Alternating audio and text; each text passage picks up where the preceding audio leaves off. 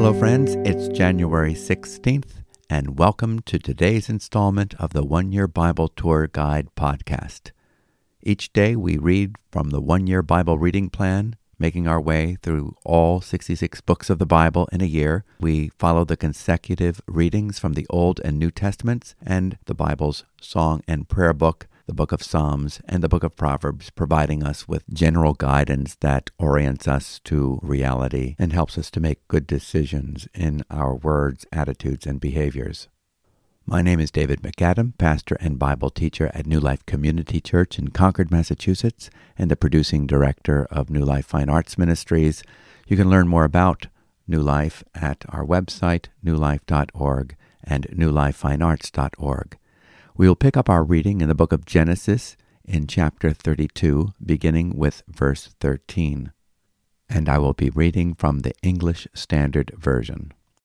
So he stayed there that night, and from what he had with him, he took a present for his brother Esau, 200 female goats and 20 male goats, 200 ewes and 20 rams, 30 milking camels and their calves, 40 cows and 10 bulls, 20 female donkeys and 10 male donkeys. These he handed over to his servants, every drove by itself, and said to his servants, "Pass on ahead of me, and put a space between drove and drove." He instructed the first, "When Esau my brother meets you and asks you, 'To whom do you belong? Where are you going? And whose are these ahead of you?' Then you shall say, 'They belong to your servant Jacob. They are a present sent to my lord Esau. And moreover, he is behind us.' He likewise instructed the second and the third and all who followed the droves. You shall say the same thing to Esau when you find him. And you shall say, 'Moreover, your servant Jacob is behind us.' For he thought, 'I may appease him with the present that goes ahead of me, and afterward I shall see his face.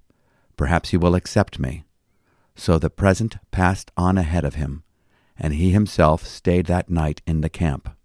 The same night he arose and took his 2 wives, his 2 female servants, and his 11 children, and crossed the ford of the Jabbok. He took them and sent them across the stream, and everything else that he had. And Jacob was left alone, and a man wrestled with him until the breaking of the day.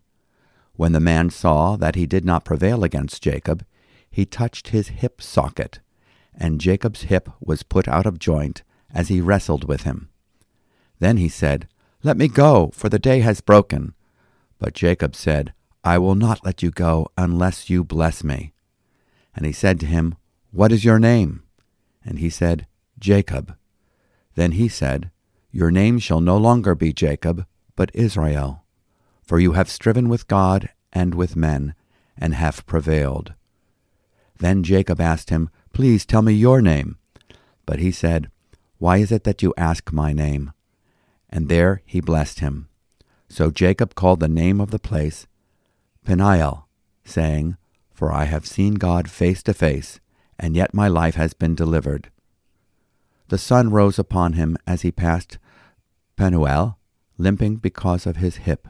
Therefore, to this day, the people of Israel do not eat the sinew of the thigh that is on the hip socket, because he touched the socket of Jacob's hip on the sinew of the thigh.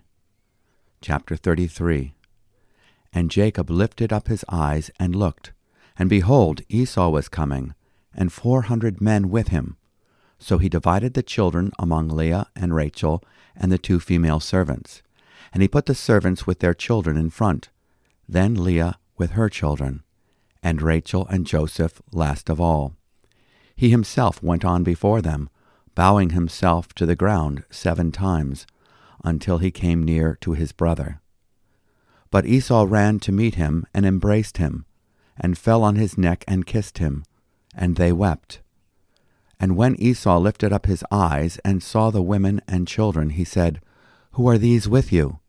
Jacob said, 'The children whom God has graciously given your servant.'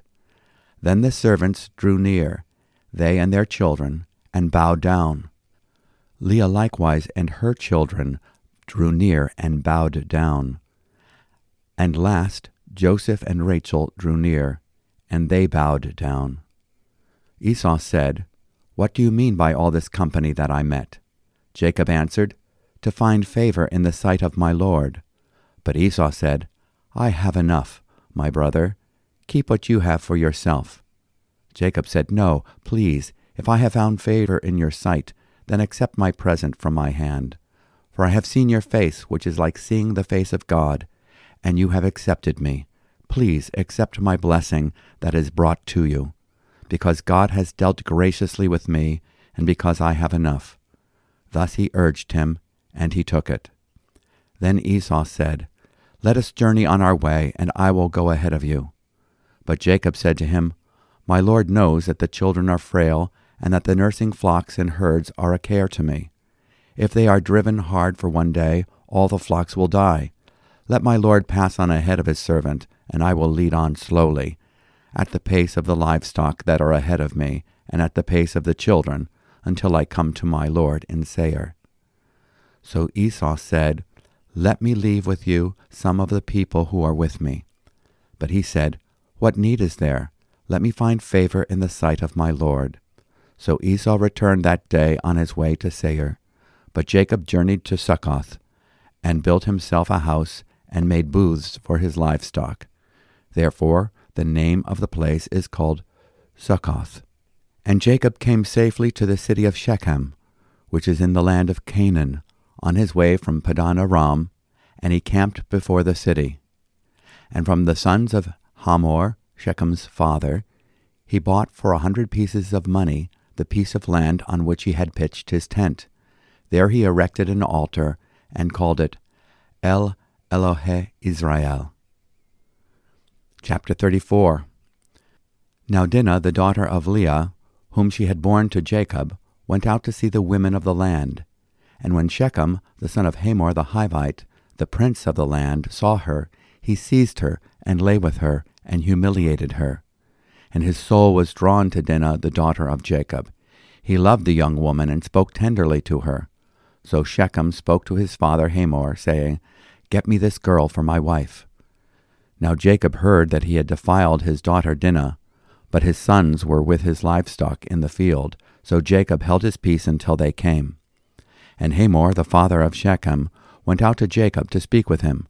The sons of Jacob had come in from the field as soon as they heard of it, and the men were indignant and very angry, because he had done an outrageous thing in Israel by lying with Jacob's daughter. For such a thing must not be done. But Hamor spoke with them, saying, "The soul of my son Shechem longs for your daughter. Please give her to him to be his wife. Make marriages with us. Give your daughters to us, and take our daughters for yourselves. You shall dwell with us, and the land shall be open to you. Dwell and trade in it, and get property in it." Shechem also said to her father and to her brothers, "Let me find favor in your eyes, and whatever you say to me I will give. Ask me for as great a bride price and gift as you will, and I will give whatever you say to me. Only give me the young woman to be my wife." The sons of Jacob answered Shechem and his father Hamor deceitfully, because he had defiled their sister Dinah. They said to them, "We cannot do this thing, to give our sister to one who is uncircumcised, for that would be a disgrace to us. Only on this condition will we agree with you, that you will become as we are, by every male among you being circumcised. Then we will give our daughters to you, and we will take your daughters to ourselves, and we will dwell with you and become one people. But if you will not listen to us and be circumcised, then we will take our daughter, and we will be gone." Their words pleased Hamor and Hamor's son Shechem. And the young man did not delay to do the thing, because he delighted in Jacob's daughter. Now he was the most honored of all his father's house. So Hamor and his son Shechem came to the gate of the city, and spoke to the men of their city, saying, "These men are at peace with us. Let them dwell in the land and trade in it, for behold, the land is large enough for them. Let us take their daughters as wives, and let us give them our daughters. Only on this condition will the men agree to dwell with us, to become one people, when every male among us is circumcised as they are circumcised. Will not their livestock, their property, and all their beasts be ours? Only let us agree with them, and they will dwell with us. And all who went out of the gate of his city listened to Hamor and his son Shechem, and every male was circumcised, all who went out of the gate of his city. On the third day, when they were sore, 2 of the sons of Jacob, Simeon, and Levi, Dinah's brothers, took their swords and came against the city while it felt secure, and killed all the males. They killed Hamor and his son Shechem with the sword, and took Dinah out of Shechem's house and went away. The sons of Jacob came upon the slain and plundered the city, because they had defiled their sister. They took their flocks and their herds, their donkeys, and whatever was in the city and in the field, all their wealth, all their little ones, and their wives, all that was in the houses, they captured and plundered. Then Jacob said to Simeon and Levi, "You have brought trouble on me by making me stink to the inhabitants of the land, the Canaanites and the Perizzites. My numbers are few, and if they gather themselves against me and attack me, I shall be destroyed, both I and my household." But they said, "Should he treat our sister like a prostitute?" What a sad episode in the life of Jacob and his sons. Going back to the beginning of the passage, we can reflect on what a wonderful God we have. He's willing to get right down into the nitty-gritty, rough and tumble of our crazy lives. He meets us in a personal way, comforts us, challenges us, resists us, encourages us, and deals us loving blows of correction that will humble us where and when we need it. He's willing to wrestle with us when we are wrestling with our personal problems, our fears, doubts, and insecurities. We see this in Jacob's wrestling match with the angel of the Lord in Genesis 32. In Genesis 32, Jacob's cleverness is at work again as he intends to soften the anticipated anger of his brother Esau. He seeks to appease him with a parade of peace offerings, his possessions, and if necessary, his people. Jacob's self-defense mechanisms are working overtime. He puts what he considers his more dispensable possessions and family members up front to offer them as gifts to Esau. He keeps his beloved Rachel and Joseph close at hand. He wants to be able to escape with his life and his nearest and his dearest, in case Esau decides to seek revenge and attack. God has given the promise that Esau would serve Jacob, the elder would serve the younger. But rather than letting God fulfill his promise his way and in his time, Jacob's story has been one of him attempting to fulfill God's promise on his own. Jacob has had prior experiences of God's favor. God displayed his greatness and glory with angels ascending and descending on a staircase to heaven. The Lord spoke to him from the top. He assured Jacob that he would accompany him, bless him, and bring him safely into his inheritance. This was the promise given to Abraham of land, a nation of descendants, and the promised seed, the Messiah, in whom all the nations of the earth would be blessed, in Genesis chapter 28, verses 10 to 17. After making a treaty with his father-in-law, angels of God met Jacob at Mahanaim to assure him of God's accompanying presence. But this was not enough. These magnificent encounters have yet to have any transforming effect on his behavior. On the night before Jacob is to meet his brother and rival Esau, he sends his family across the ford of the river Jabbok, a river east of the Jordan. Then Jacob was left alone, and a man wrestled with him until daybreak. Jacob was left alone, but he was not alone. Very interesting. A man wrestles with him until daybreak. This was no simple arm wrestling match with a stranger. When it is over and done, Jacob knows that he was left alone with God. God was dealing with Jacob. God was there in this man to bless him, but Jacob was fighting off the blesser with his own efforts to be blessed. What we learn here is that God wants to bless us, but he has to deal with us and at times resist us when we are relying on our own strength. So the angel of the Lord has to deal with Jacob. Jacob's thigh bone was dislocated during the wrestling match. You would think that this blow to Jacob's strength would have caused Jacob to call it quits, but Jacob finally articulates what he is after. "I will not let you go unless you bless me." Does Jacob know to whom he is speaking? He's speaking to the blessed God, who has been the source of all of Jacob's blessings up until now. He is the one who blessed his grandfather Abraham, his father Isaac, and blessed him, Jacob, with his presence and prosperity. Jacob is predisposed to bow down before his fears. He will bow 7 times before Esau the next day, in Genesis chapter 33, verse 3.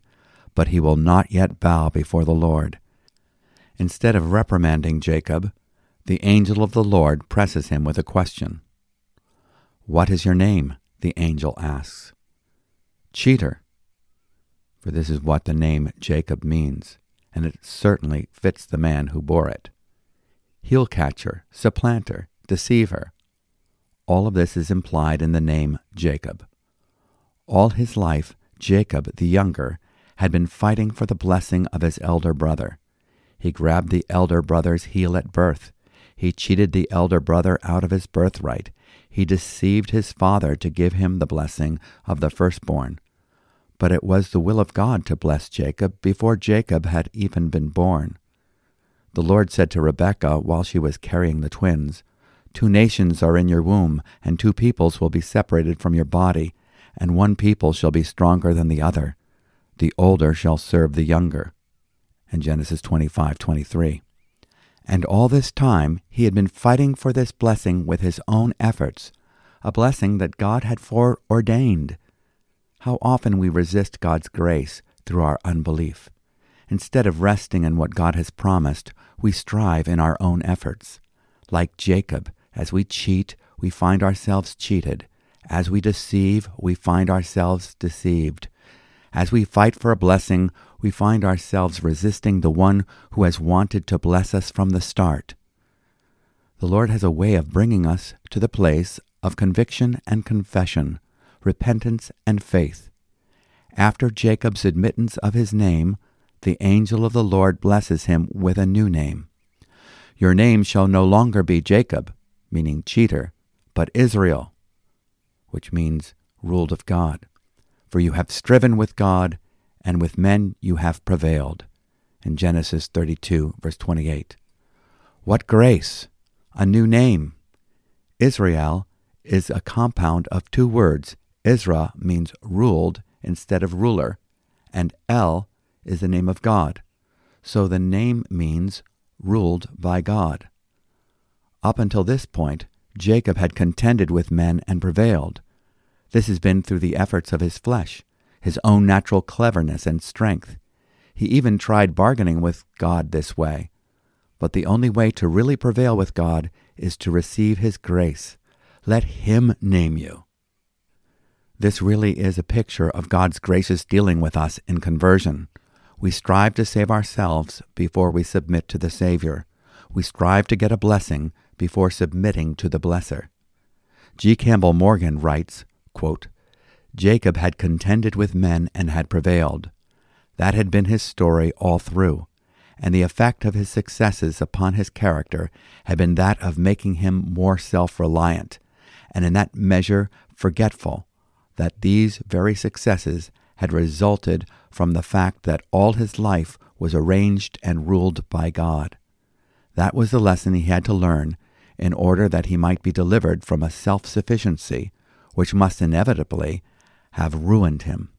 That explains all the story of that night. God crippled him to crown him, revealed his weakness to teach him the secret of strength, defeated him that he might find victory." End quote. Don't think that you need to compel a reluctant God to bless you. Remember who he is. He is the initiator of the blessing. We love because he first loved us. In 1 John 4:19, he loved us and sent his Son to be a propitiation for our sins.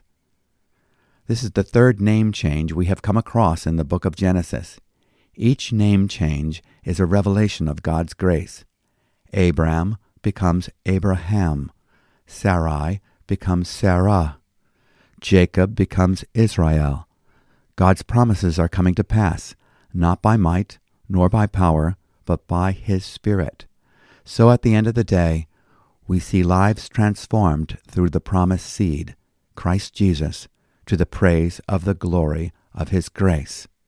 we have a God of all grace. Israel walks away from this experience with a limp, a permanent reminder that God's grace has dealt with him in order that he might rely upon him more.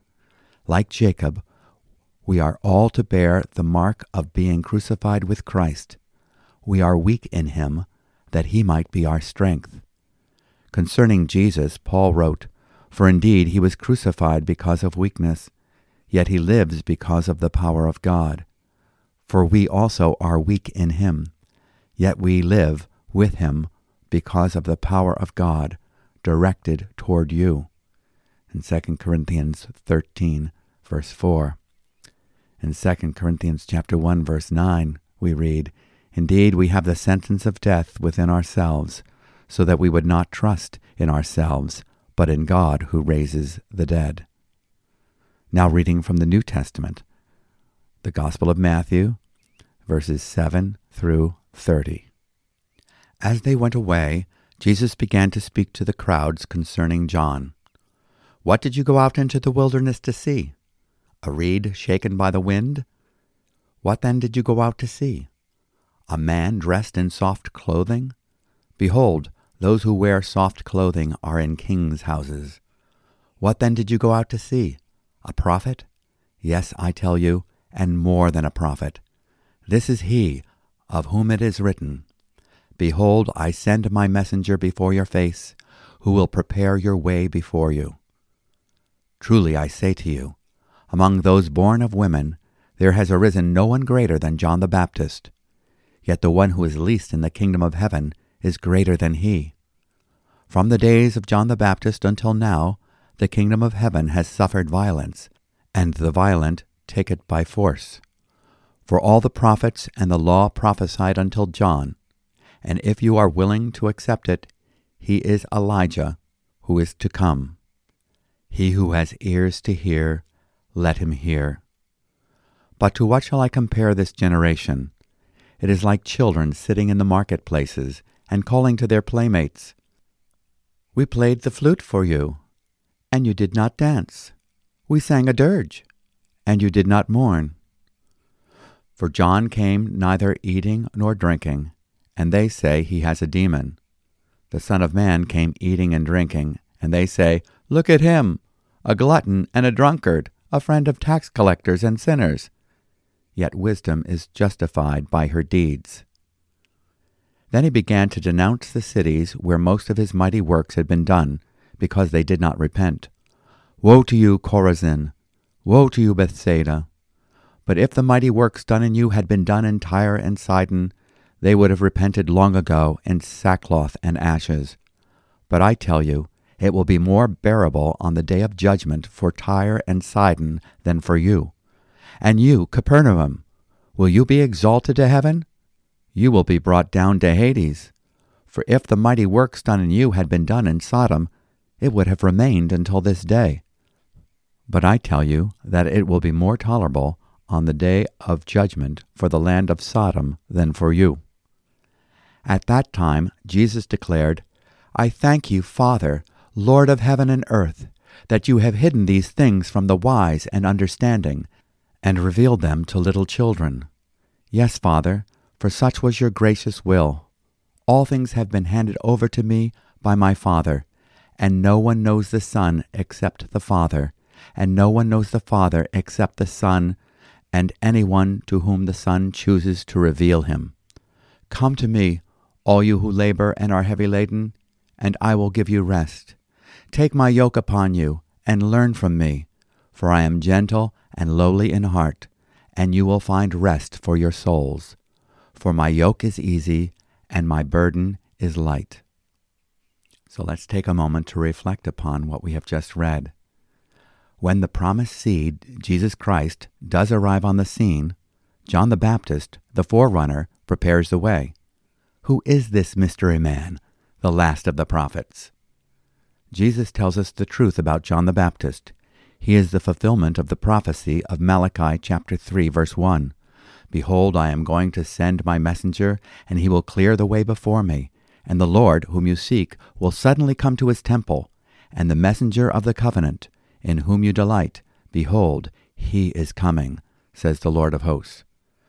Jesus was coming to inaugurate the new covenant. John would be the last of the Old Covenant prophets. He would point people to Jesus as the one who fulfills the law and the prophets as God's promised Messiah. What does verse 12 mean? From the days of John the Baptist until now, the kingdom of heaven suffers violence, and violent men take it by force. John the Baptist was a man of conviction and courage. You have to be strong in the Lord and the power of his might if you are going to withstand the violent opposition that is set against the kingdom of God. Warren Wiersbe writes, quote, John's ministry was to prepare the nation for Jesus and present Jesus to the nation.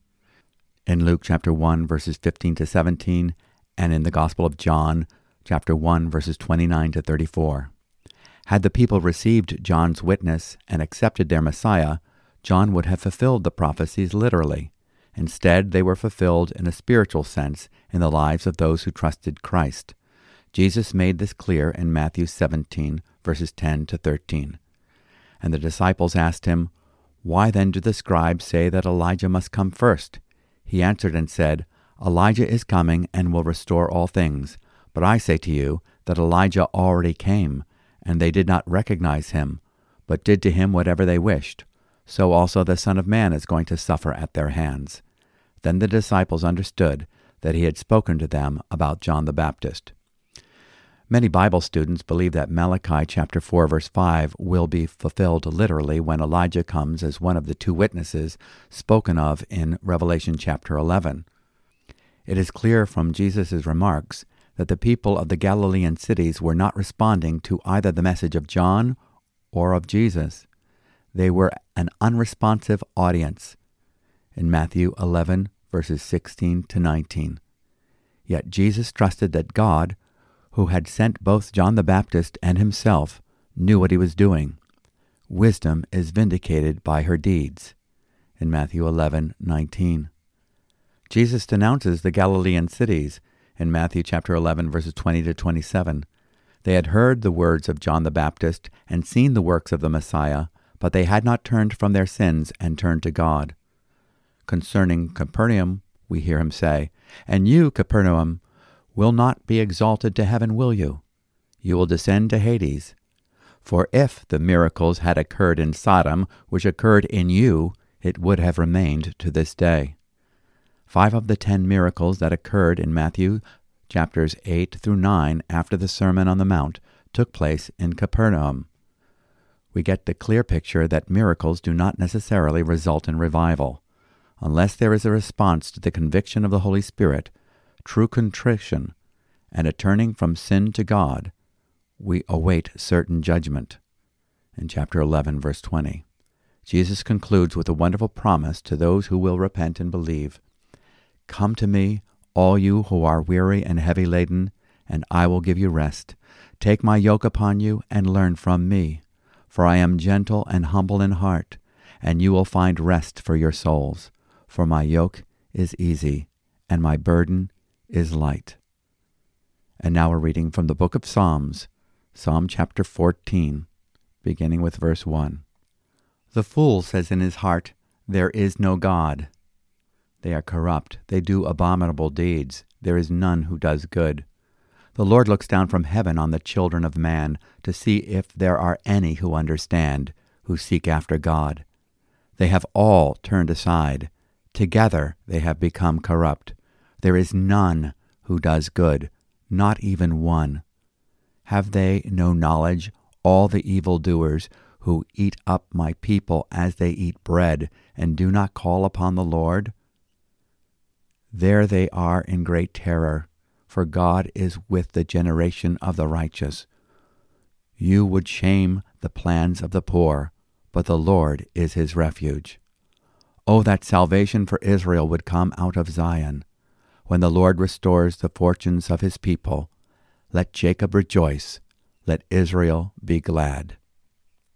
Psalm 14 describes the state of the man or woman who either suppresses the knowledge of God's existence, in the case of the atheist, or God's self-revelation, in the case of an agnostic, or God's right to rule, in the case of those who submit to the concept of their own autonomy, saying, quote, "There is no God for me," end quote, in Psalm 14:1.